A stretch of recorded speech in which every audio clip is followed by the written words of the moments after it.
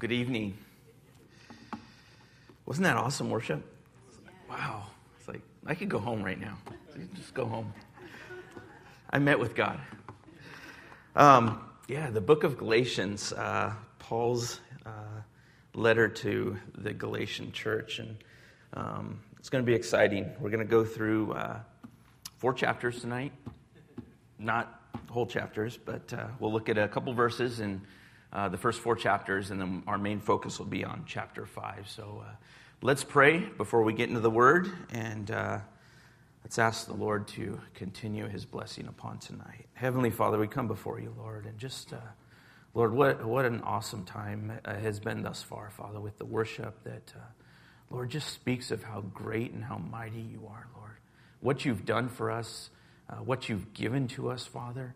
Lord, we can't repay you, Father, but to sing and to praise your name, Lord, is about all we can do, Father.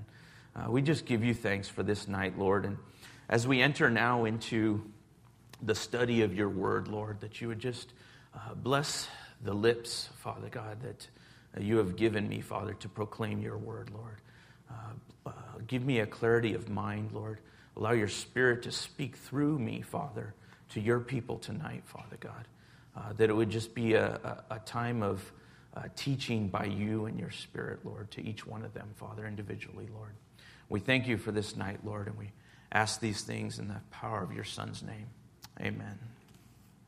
So if you would turn to the book of Galatians with me, chapter 1. Paul's introduction there to the Galatians, we won't go through that, but we'll start in verse 6 there. But let me give you a little bit of insight into Galatia. It wasn't a very large town or large city. It was more of a rural type of city. It wasn't inside a big city or a big population. It was more on the outskirts of a rural area. So when Paul decided to go on his missionary journey, or was really called on his missionary journey, Galatia was one of the places that the Lord prompted him to stop at. And there he started the church of Galatia. And in starting that, he established each of the different members, the teachers, and all the elders in the church there in Galatia. And he chose men that were going to be men to keep his teaching going, men that were going to stay in the Word and continue down the path that Paul had brought them to. However, we're going to find sometime later that they didn't do that. They wandered away from that direct path that Paul was leading them down and left them in and left instruction to them. And so we're going to see here through these first 4 chapters a few highlights of Paul's admonition to the people of Galatia through this letter that he writes to them. So we start out in verse 6 here.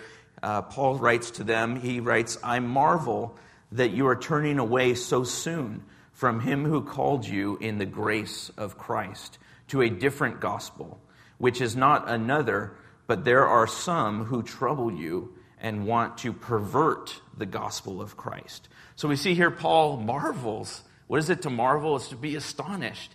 It's something that's not natural that Paul's saying, like scratching his head, like, how can this? I just left you guys. Wasn't it just yesterday that I saw you? No, it had been quite a few years since Paul had been back to the church. But you know how time flies. You know how things were coming up on 10 years, right, in the church. And it just seems like a few years ago, 10 years.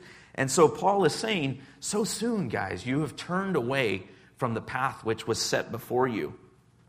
He says you've turned away from a different gospel. You veered away from the gospel that is Jesus Christ, the gospel of truth, and you have gone down that path that is not of God. You've gone down that path that is a perverted path. Now, when he says perverted here, it can be translated into distorted, not correct. Something is not right. It's off here. And so Paul's writing to them and saying that what you're doing is not right. He's bringing this before their church here as he writes the letter. Turn to chapter 3, and we will go through verse 1. He continues on in the letters, and he writes, "O foolish Galatians, who has bewitched you that you should not obey the truth, before whose eyes Jesus Christ was clearly portrayed among you as crucified? This only I want to learn from you. Did you receive the Spirit by the works of the law or by the hearing of faith?" So Paul, again, admonishing them, says, "Oh, foolish Galatians." To call someone foolish, that's pretty heavy. To actually call someone foolish. He's not playing around here. He's very serious in this, meaning that they have gone after foolish things. They have turned aside from the faith. And I like here where it says, in verse 1, it says that you should not obey the truth before whose eyes Jesus Christ clearly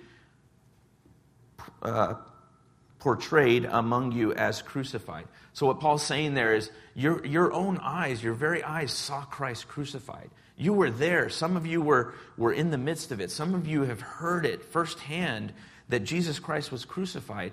And he says, and yet you've turned away from that.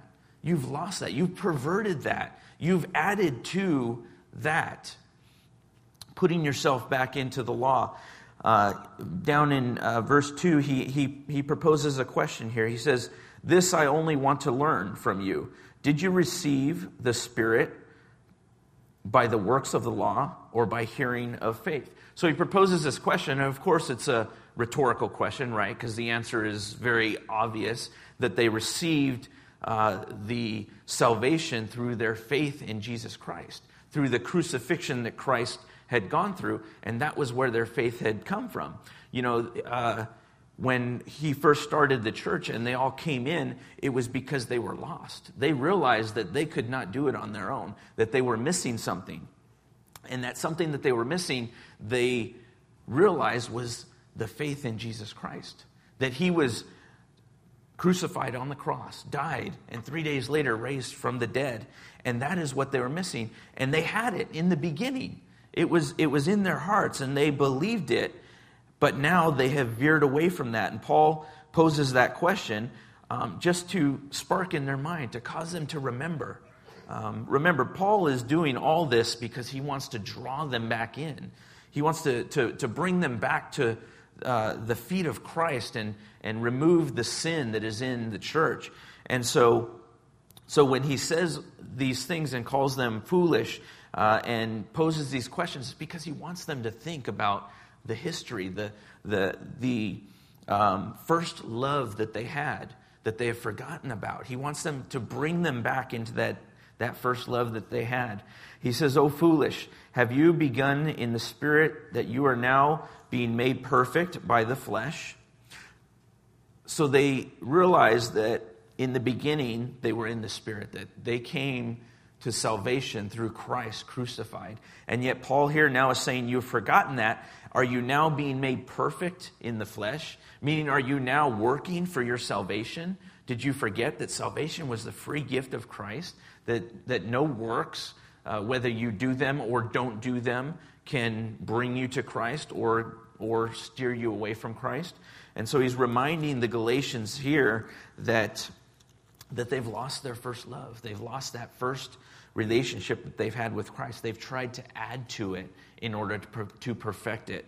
And we know that does not work. Continue on to chapter 4, verse 1.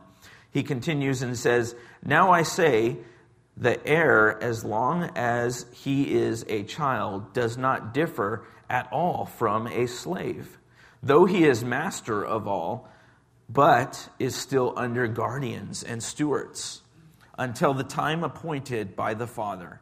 Even so, we, when we were children, were in bondage under the elements of this world." So Paul gives a little example here to the Galatians, a little bit of reasoning. He tells them about an heir to a kingdom, an heir to a great wealth of inheritance. And he says that, well, this heir is still young, well, it's still a child, he doesn't have the power. He doesn't control the household. He doesn't control the kingdom. His Father controls it while he is a child. And there's going to come a point where when he grows up, that'll be the time that now he is in control of it. He is no different, Paul says, than the guardians and the stewards of the kingdom. He has no more power than they have. In fact, they are set over him to make sure he is under control and not, getting lost or getting hurt in his life until he matures. And Paul goes on to say, even so, we were once children. We were in bondage under the elements of the world. So now Paul is saying that we, or the book of Galatians, the men and the women in the church of Galatia, that they were once children under the bondage of the earth, but now they're adults. Now they see the truth. It has been revealed to them. They are partaking of the meat of the word. They're seasoned believers. And so they now should not be under the control of the world any longer. They should not be under the control of the elements of the world and the things that come in. Yet Paul finds that they are under that control, that they have been putting themselves back under the bondage of the world. And it's not the place where they should be, and it disappointed Paul to see them there, to see this church that he begun and had hopes for, that it would flourish and continue to grow, to see them now in the bondage that they're in. I'm sure it hurt Paul's heart. He definitely was saddened by it. And so let's go on to chapter 5, and we'll spend most of the night here completing out this chapter. In verse 1, Paul says, "Stand fast, therefore, in the liberty by which Christ has made us free, and do not be entangled again in the yoke of bondage. Indeed, I, Paul, say to you that if you become circumcised, Christ will profit you nothing. And I testify again to every man who becomes circumcised that he is a debtor to keep the whole law." So here in verse 5, it's revealed what has crept into the church in this instance, which is circumcision of the men. Now, we all know that circumcision does not bring about salvation. It's just an act that was commanded to Moses to perform on the male within, I believe, it was the first 10 days or 7 days, to have that child circumcised. So it was commanded by the Israelites from very early on, and so it was part of the law. And here Paul is saying for the believers to stand fast, therefore, in the liberty by which Christ has made us free, and do not be entangled again in the yoke of bondage. So what they were doing is going back to the old law. These were believers that have been set free. Remember, Jesus Christ did not come to abolish the law, but to complete the law. He came to fulfill it once and for all, so that we were no longer under the law that was given, but we were free from it. We were free to serve God. We were free to remove ourselves out of sin of this world and serve the Lord the way that He desires for us to serve Him. And here Paul is saying that we have been given a liberty, yet the church of Galatia has been entangled back into that law, that bondage that was set before the Israelites from very early on, and it's not where they should be. He says, indeed, I, Paul, say in verse 2 to you that you become circumcised, that if you become circumcised, Christ will profit you nothing. So what Paul's saying here is that if you're going to put yourself under the law, you must fulfill the whole law. That by putting yourself under the law, you're rejecting Christ. You're no longer accepting the work on the cross that He has done, the crucifixion. You're saying, that was not enough. And I need to also be circumcised. I need to also go to church on Sundays. I need to also say certain prayers, and that's not the case. Christ died to set us free from that yoke and to allow us to serve Him wholeheartedly without having to worry about the law. Let's read on there in verse 4. You have become estranged from Christ. You who attempt to be justified by law, you have fallen from grace. What a horrible place to be, fallen from grace. What is grace? God's unmerited favor, right? God looking at us and seeing who we are, seeing what we are, seeing the sin that is in our lives, but yet blessing us anyway. That's God's grace. No matter how far we tread away from the Lord, He is always one step back. There's no things that we need to do in order to get back to Christ, but to say, Lord, forgive me, and mean it from the heart. And that is grace. That is grace at its finest right there. And that's not even counting the blessings that we get. Just living in this amazing free country that we live in, having the provisions that we have every day. All of that is grace, because there are so many that don't have what we have here as Americans. And the grace of God upon this nation, upon us, is just amazing. And so Paul here is saying that that the Galatians have removed themselves from grace. We need to be careful that we don't do that. We have been given grace through Christ's crucifixion, and when we put ourselves back under the law, or we become legalistic in that, we no longer obtain that grace of Christ, because the grace is salvation, right? That's the ultimate grace there. That God looked down upon a sinful world and said, I'm going to send my Son to die on the cross for you. That is, nothing that we have done deserves that, is deserving of that. It's all by grace. And Paul's saying that we have removed ourselves, or we remove ourselves from grace when we get back under the law. Let's continue on in verse 5. For we through the Spirit eagerly wait for the hope of righteousness by faith. For in Christ Jesus neither circumcision nor uncircumcision avails anything, but faith by working through love. So we see here Paul continuing on and saying that the Spirit eagerly waits for the hope of righteousness by faith. Does your spirit eagerly wait? That's a good question. Do we eagerly wait? Well, wait for what? For righteousness. For that time that we are ascended into heaven, whether by our life is expired here on earth and the Lord is done with our works here on earth, and we pass to the next heaven, or the Lord comes back and raises the dead and pulls us up with them into heaven through the rapture. That is the hope of righteousness right there. Our hearts should hope for that on a daily basis. On an hourly basis, we should be hoping for that. There's no more time that I hope for that when things are going bad in my life, right? It's like, oh, Lord, take me home now. This just happened at work, or bill just showed up. How am I going to pay it? Lord, take me home. There's no more time that we ask for God's righteousness than those times. But the Lord says, the time is not yet.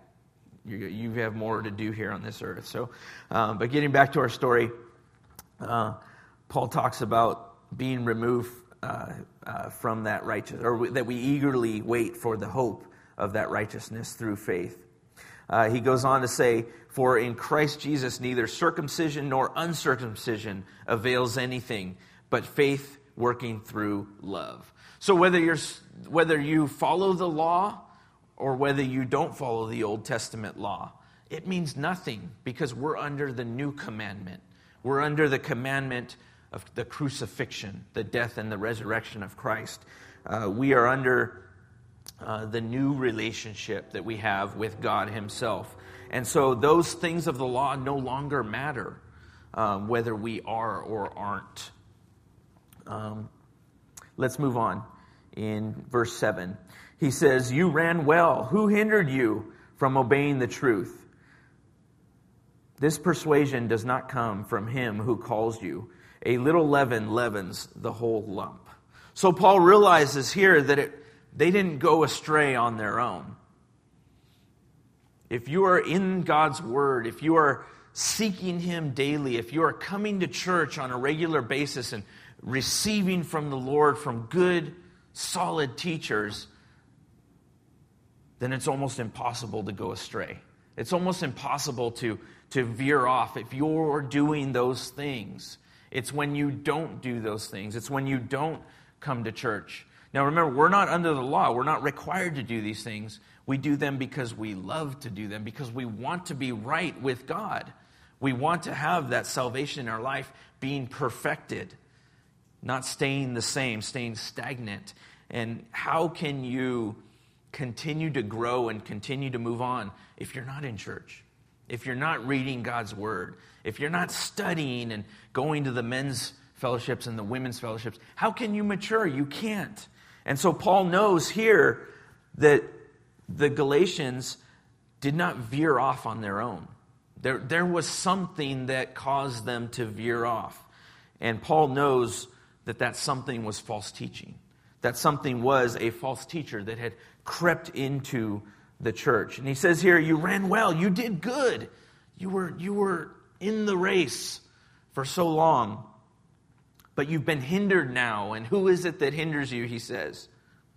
He says, this persuasion does not come from him who calls you. The persuasion of veering off doesn't come from God. It comes from man, Paul says. He says, a little leaven leavens the whole lump. We all know the story of leaven, right? Used to cook, and you throw a little bit of leaven in your bread. Just a little pinch goes a long way, and you mix it in, and that leaven works itself through to every piece, every particle of that bread. It just embeds itself in there to where it's almost impossible to remove once it's mixed in. And what Paul's saying here is just a little bit of sin creeping into the church just envelops into it and spoils the whole church in that. And Paul's dealing with that right now with the church of Galatia, trying to remove that sin that has been crept into the church here, and admonishing them to get right. Verse 10, he says, I have confidence in you in the Lord, that you will have no other mind, but he who troubles you shall bear his judgment, whoever he is. And I, brethren, if I still preach circumcision, why do I still suffer persecution? Then the offense of the cross has ceased. I love here how Paul says, I have confidence in you. Wait a second. These are the people that have turned and have steered away and have gone down the path. How can Paul have confidence in them? But we see that in the next verse, or the next section of that verse. He says, I have confidence in you in the Lord. That is where our confidence should be in one another.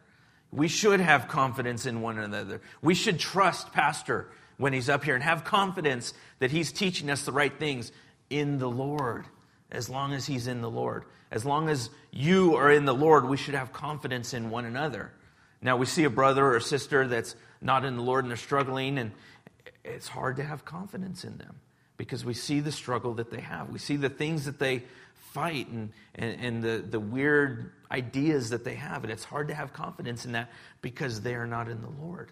But we ourselves can have that confidence in one another if we're in the Lord. And I love how Paul says that to them. They can still come back from this through the Lord. He goes on and says that you will have no other mind, but he who troubles you shall bear his judgment, whoever he is. And I, brethren, if I still preach circumcision, why do I still suffer persecution? Then the offense of the cross has ceased. So Paul's saying here that if he was teaching circumcision like this other person is, like this false teacher is, if he was doing that, then the offense of the cross would have zero meaning, right? Because you wouldn't need the cross. If these other things got you closer to God, if they brought you to heaven, then the cross, the offense of the cross would be no more. There would be no need for it. Jesus came and died in vain, is what Paul's saying. And of course, that's not what he's saying, but that's what he's implying by this teacher. This teacher basically removed the offense of the cross when he instilled in the church of Galatia that they needed these other things in order to be saved. Verse 12 says, I wish, or I could wish, that those who troubled you could even cut themselves off. For you, brethren, have been called to liberty. So, wow, Paul here is really serious with this guy who steered Christ's children away, who brought in this false teaching. He says, I wish that he himself would be cut off. That can also be translated as to mutilated, as to removed here. And so Paul is very serious about that in those that bring sin and false teaching into the church. Very serious. He goes on to say, for you, brethren, you have been called to liberty. Only do not use liberty as an opportunity for the flesh, but through love serve one another. For all the law is fulfilled in one word, even in this, you shall love your neighbor as yourself. But if you bite and devour one another, beware, lest you be consumed, or you consume one another.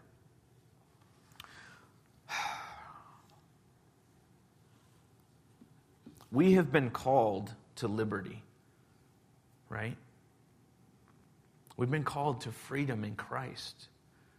God has called each and every one of us to have that liberty of just serving Him the way He desires us to serve Him. There should always be order, right? There should always be order in the church. It should never be chaos and crazy. But it shouldn't be so strict as to we can't raise our hands to the Lord. If we feel that's the way God should worship, we should worship God. It should never cause us to not worship God. The rules and regulations that are set forth by man should never cause us to not worship God in the way that He has called us to worship Him. But again, we should not be crazy in our worship.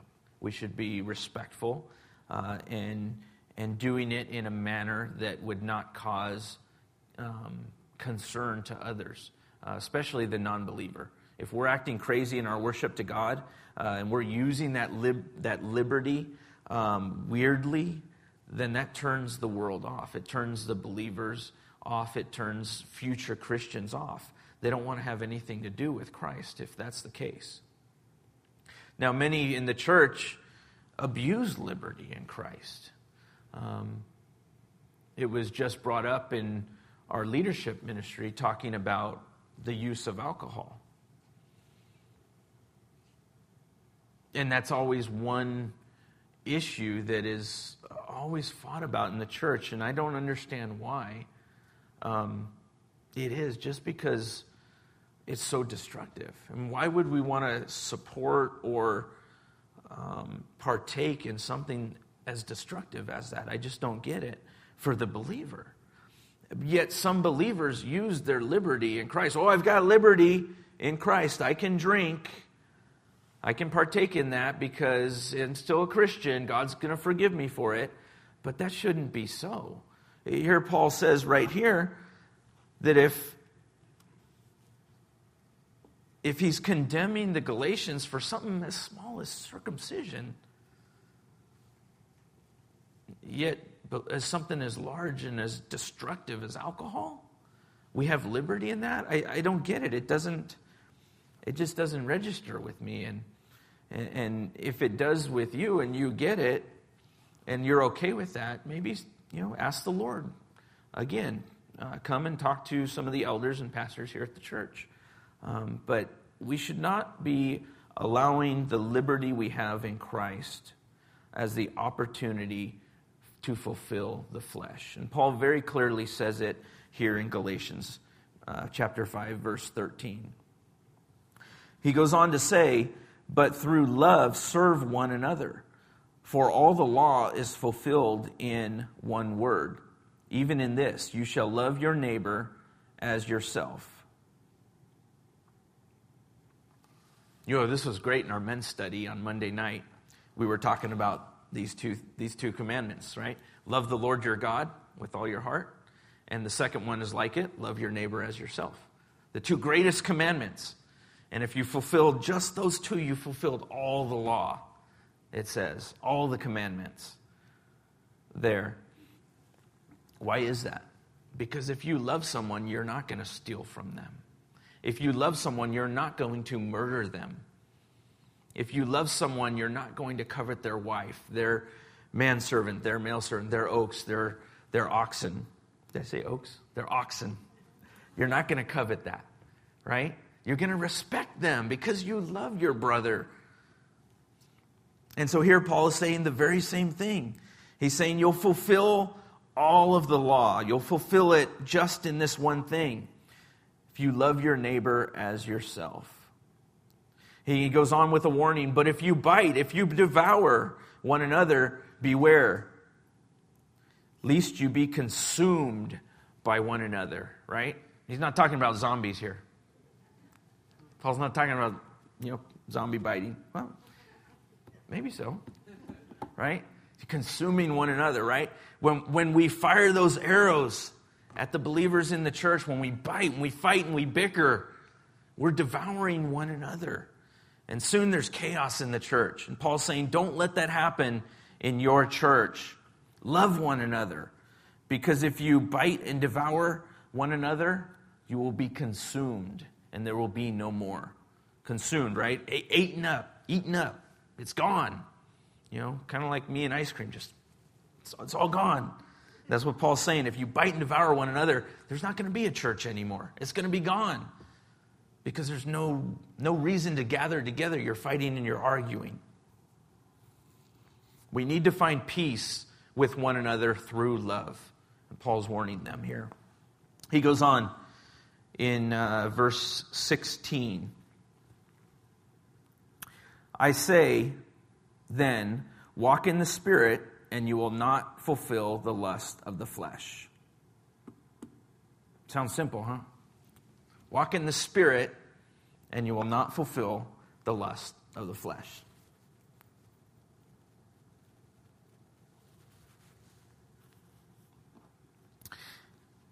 We'll get back to that in a minute. Let's go on to verse 17. For the flesh lusts against the Spirit, and the Spirit against the flesh. And these are contrary to one another, so that you do not do the things that you wish to do. Turn with me, if you would, to Romans chapter 7.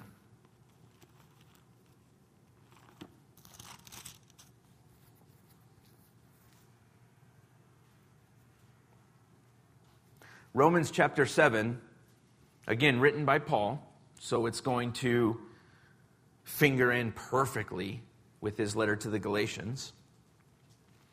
Verse 13 says, Has then what is good become death to me? Certainly not.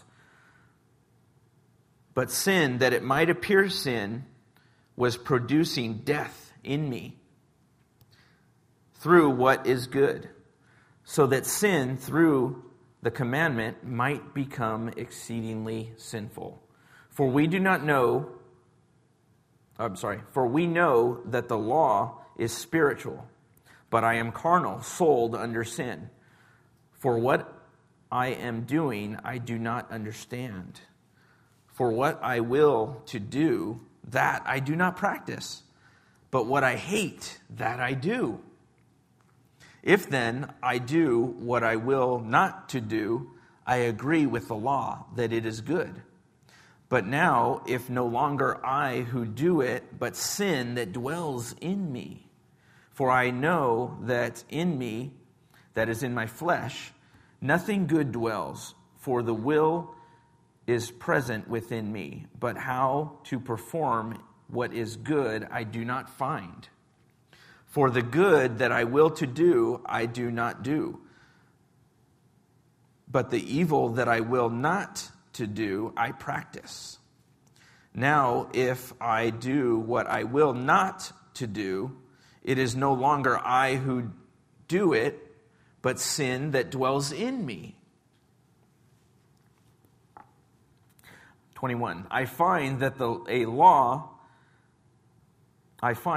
a law that evil is present within me, the one who wills to do good.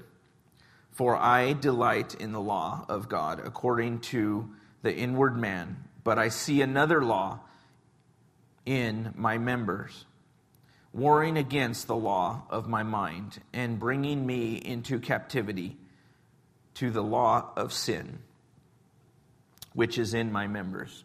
O wretched man that I am, who will deliver me from this body of death? Whew, that was confusing, right? Did you follow that? You had to read that 3 or 4 times to really get into it. Basically what Paul's saying is, man, I mess up all the time. I don't want to, but I do. And I don't know why I mess up. But he's saying that, but there's something inside me that doesn't like me messing up. And it wars against that side of me that wants to mess up. And I find myself warring back and forth. Back and forth. So Paul is saying all of that, coming back to verse 16 in Galatians, he says, I say to you then, walk in the Spirit, and you will not fulfill the lust of the flesh. Right? If we are walking in the Spirit, if we're not allowing that evil side inside of us to direct us in our walk, then we're going to be right on with the Lord. We're not going to be fulfilling the lust of the flesh. But here Paul says that side that wars against the good side, he says, if we walk in the flesh, then we're going to be fulfilling the lust of the flesh. We all know that battle. We all have that battle. We all battle that. I know I do on a daily basis, battling that battle.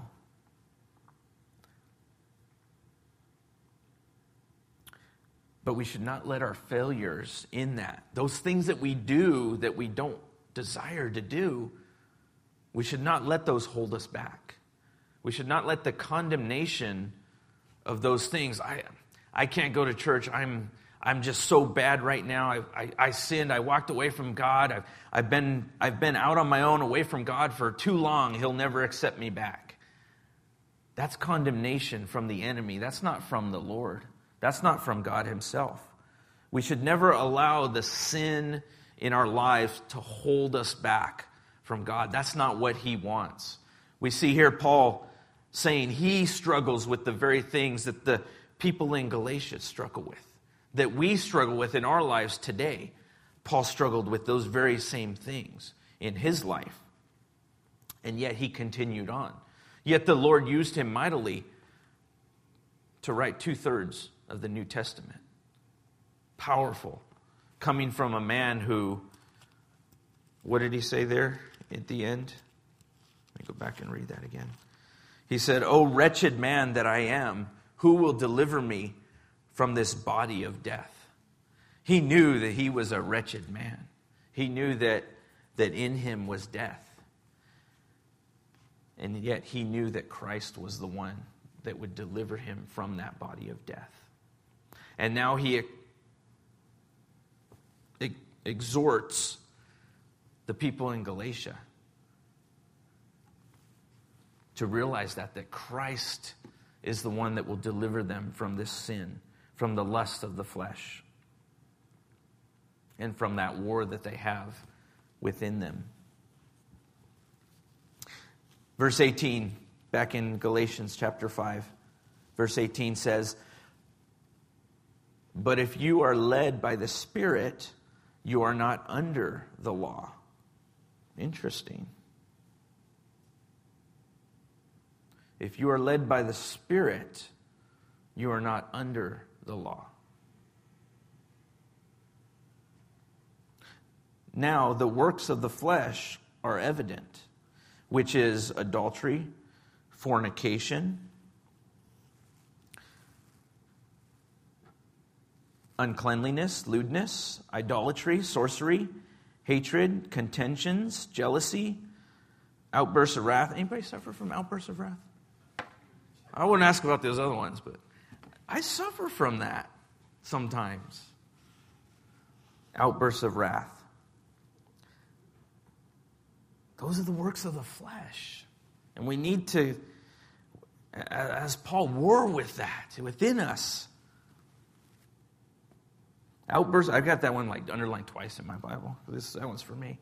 Selfish ambitions, dissensions, heresies, envy, murder, drunkenness, revilers, and the like, of which I tell you beforehand, just as I told you in times past, that those who practice such things will not inherit the kingdom of God.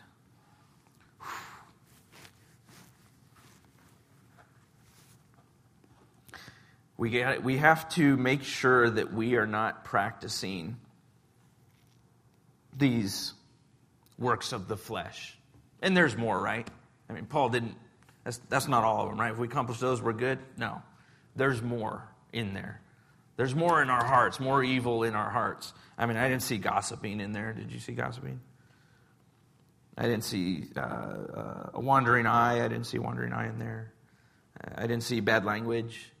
So it's not just because they're not in here doesn't mean they're not works of the flesh, and that they will not send you where you don't want to go. Turn to Romans again, chapter 1, verse 32. We're going to go to Romans 3 times tonight.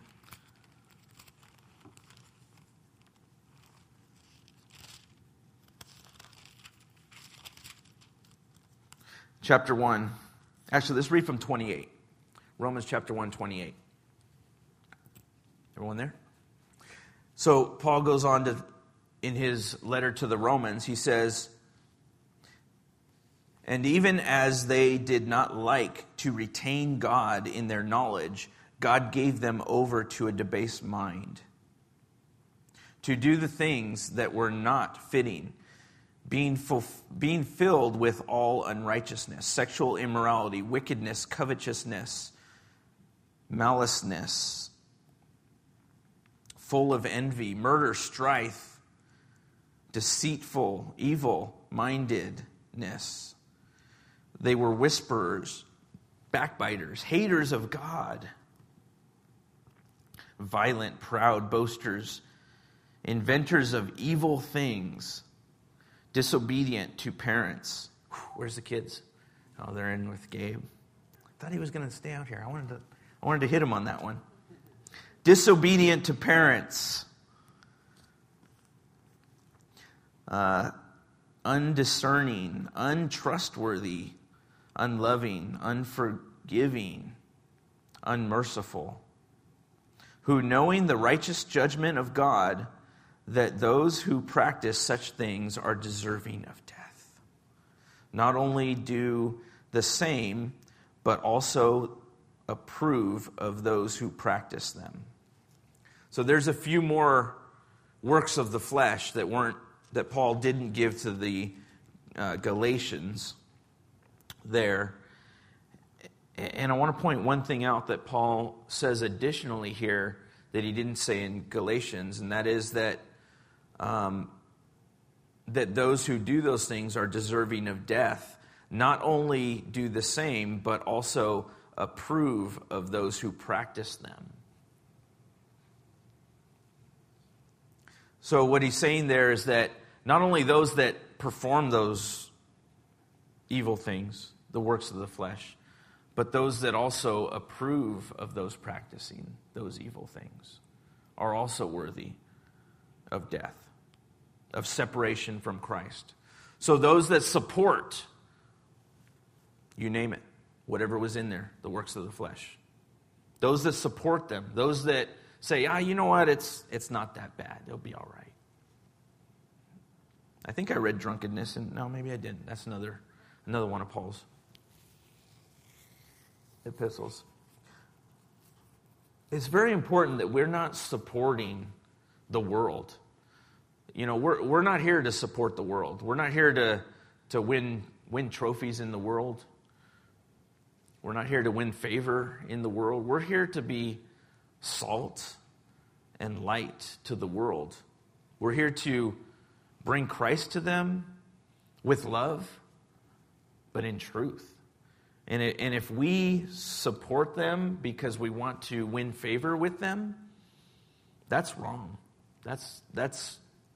We are then deserving of the same punishment that they are going to encounter.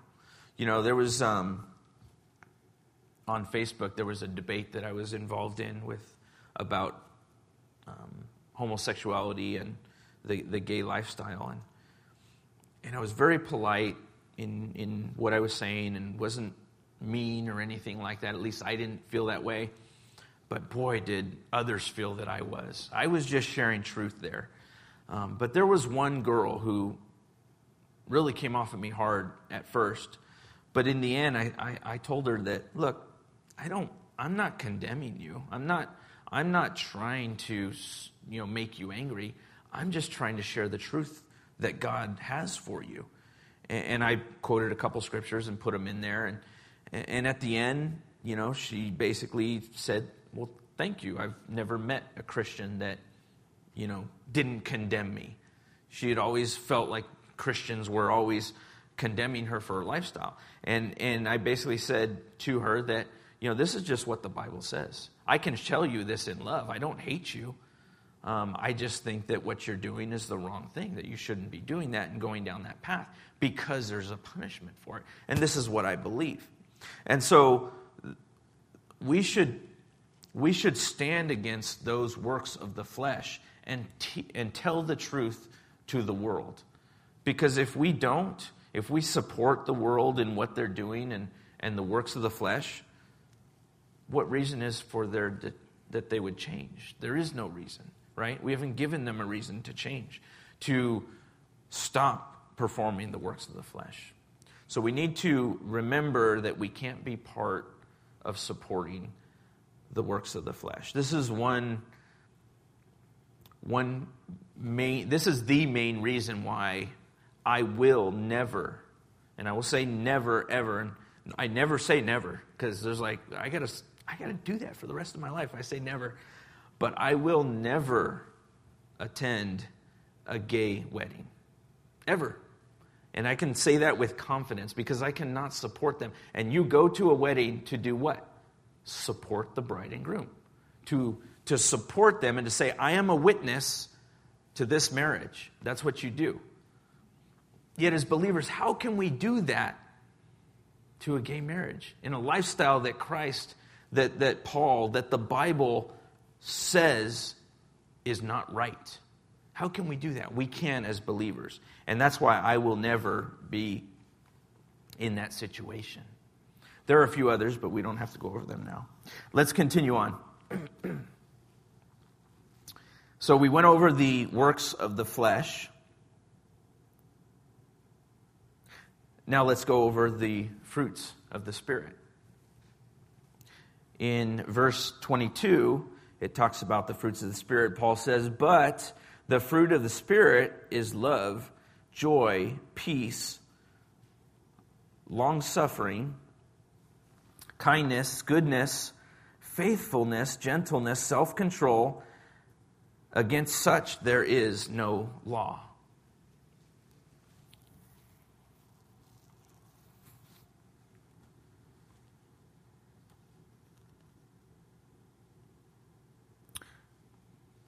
Going back up to 14, where it talks about loving your brother, loving your neighbor, right? He says, for all the law is fulfilled in one word. Even in this, you shall love your neighbor as yourself. So there is law, our laws for keeping us straight and in line, right? We do something wrong, we do something bad. It's like, hey, whoa, you're breaking the law. Get back in line. Same with the Word of God. When we practice evilness, murders, drunkenness, I did read drunkenness right there. Revilers, sorcery, hatred, idolatry. When we read those things, those all go against the law. There's laws, God's laws says, don't follow those things. Don't do those things.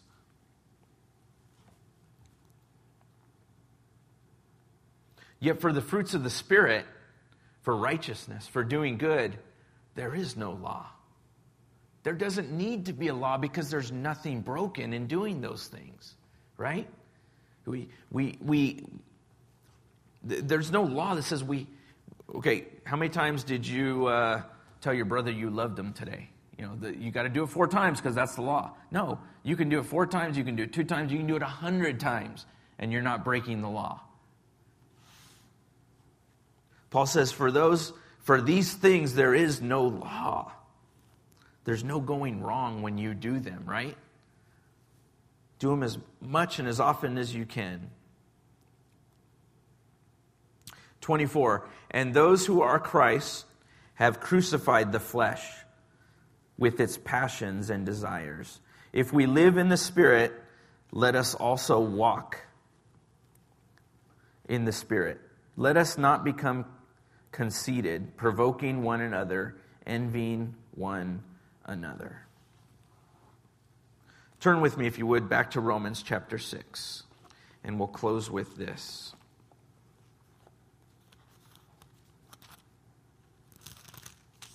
Romans chapter 6.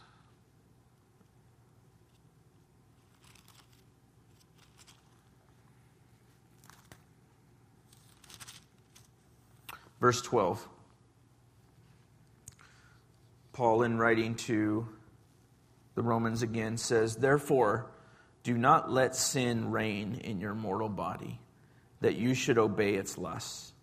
And do not present your members as instruments of unrighteousness to sin.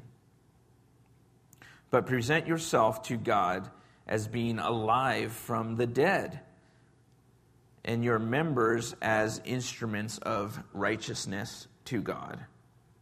For sin shall not have dominion over you, for you are not under the law, but under grace."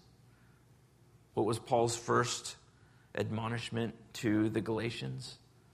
You've removed yourselves from the grace of God. We need to make sure that we ourselves are not doing it. That's our takeaway tonight. If you've taken anything away tonight, let it be that. Live in God's grace. Those things that you struggle with, the works of the flesh that we all struggle with, right? We can all be honest and say we all struggle with some sort of flesh, one or another, some 2 or 3. Troy's not here, but I know. Just kidding, Troy. We need to make sure that we are getting our members in order. Our minds need to be in the works of the Spirit and not in the works of the flesh. Amen? Amen. Let's pray. Father God, Lord, just thank you for tonight, Father, that you've blessed us so abundantly, Father. Lord, I thank you for this church, Father, that, Lord, it is a church that seeks after truth and righteousness and the hope of righteousness, Father. Lord, that the leaders in this church are so careful to follow the Scriptures, Lord, and checking and double checking to make sure that we're not going astray, Father. Guarding the people, Lord, that are here from those that would come in to seek to destroy and seek to bring another gospel, Lord. I thank you for the protection that you have given us under this church, Father. I pray that you would continue to bless this church, Lord, and the truth that comes from this pulpit, Father. Let it pierce our hearts, Lord, dividing righteousness from within us, Lord, from the evilness that's within us, Lord. Lord, that we would, Father, be able to sever the ties that we have with the flesh, Lord. That the battle that is fought within us, Lord, the things that we desire to do but find ourselves not doing, Lord, that you would break that chain, Father. Lord, I know there are some here, Father, that are praying that right now, Father, that are in torment, Lord God, because they desire not to do the things that they are doing, Lord. They desire to do the things that you desire them to do, Father. They're tired, Lord. They're suffering, Father. I pray right now, Lord, that you would break those chains, Father, that today would be the new day, Lord, that they would live in the Spirit, Father God, and that they would release, that you would release the grasp that the flesh has upon them, Lord. Set us free from those things, Father, that tie us down, Lord, that put us in bondage, Lord. That we would be free in the liberty to serve you, Lord God. We pray these things in the name of our Savior, Jesus Christ. Amen.